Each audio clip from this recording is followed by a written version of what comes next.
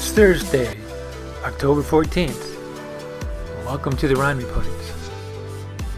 We had a tremendous thunderstorm last night. Everything is wet, water flowing in the streets. It's brilliant out there. This post is called A Frog in the Fish Pond. Yeah, it's because I could hear them singing last night. There was at least one of them. Not like a whole chorus, like the springtime. But it was chirping away, thrumming its tune. And I thought about it. How it had survived the trepidations of Kaibo the cat, the ardent and stealthy hunter. And not only that, but its progenitors had survived as well. A remarkable and fortuitous accomplishment. There was a time when there were no frogs in the fish pond, and then they appeared somehow. Still haven't figured that one out. There was a time when there was no fish pond at all, just a leaky swimming pool full of chemicals. There was a time when there was no swimming pool and no house. There was a time when there was no city, just virgin forest and wildlife running around in profusion.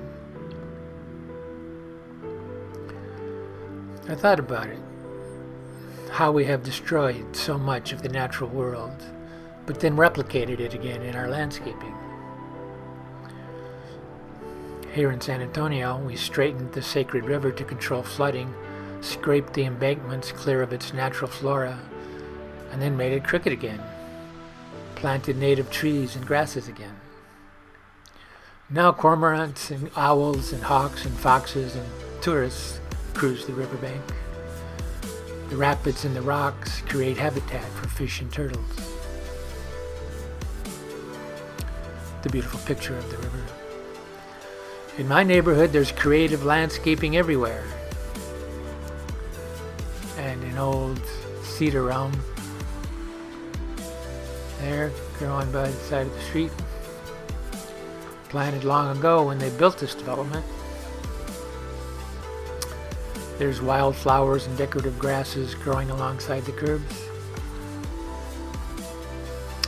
When home, I stopped to take a picture and the dog started barking at me. The homeowner came out and started talking to me. "Silver Spire," says he. I says, "We've destroyed nature, but recreated it in our own landscaping." Says he, "I'll grow whatever grows here." There's pollinating plants for the butterflies and the bees. That's popular. And a wall of shrubbery with an overhanging pecan tree that creates a groovy nook, an entrance to a home. Community gardens, veggies and fruit trees. What we have chopped down, we have replanted. That's a hopeful sign, is all I'm saying. Maybe we can live with nature. There are critters all over my yard. Squirrels, raccoons, feral cats, a resident pair of cardinals, sparrows, doves, a baby possum. Of course, the fish and frog. And if we can't survive alongside nature, then that's okay too. We may be the last frog in the fish pond one day. We're not essential to the biosphere, we just think we are. It could be that nature will survive, but we won't. Reminds me of a poem. It's called Panorama.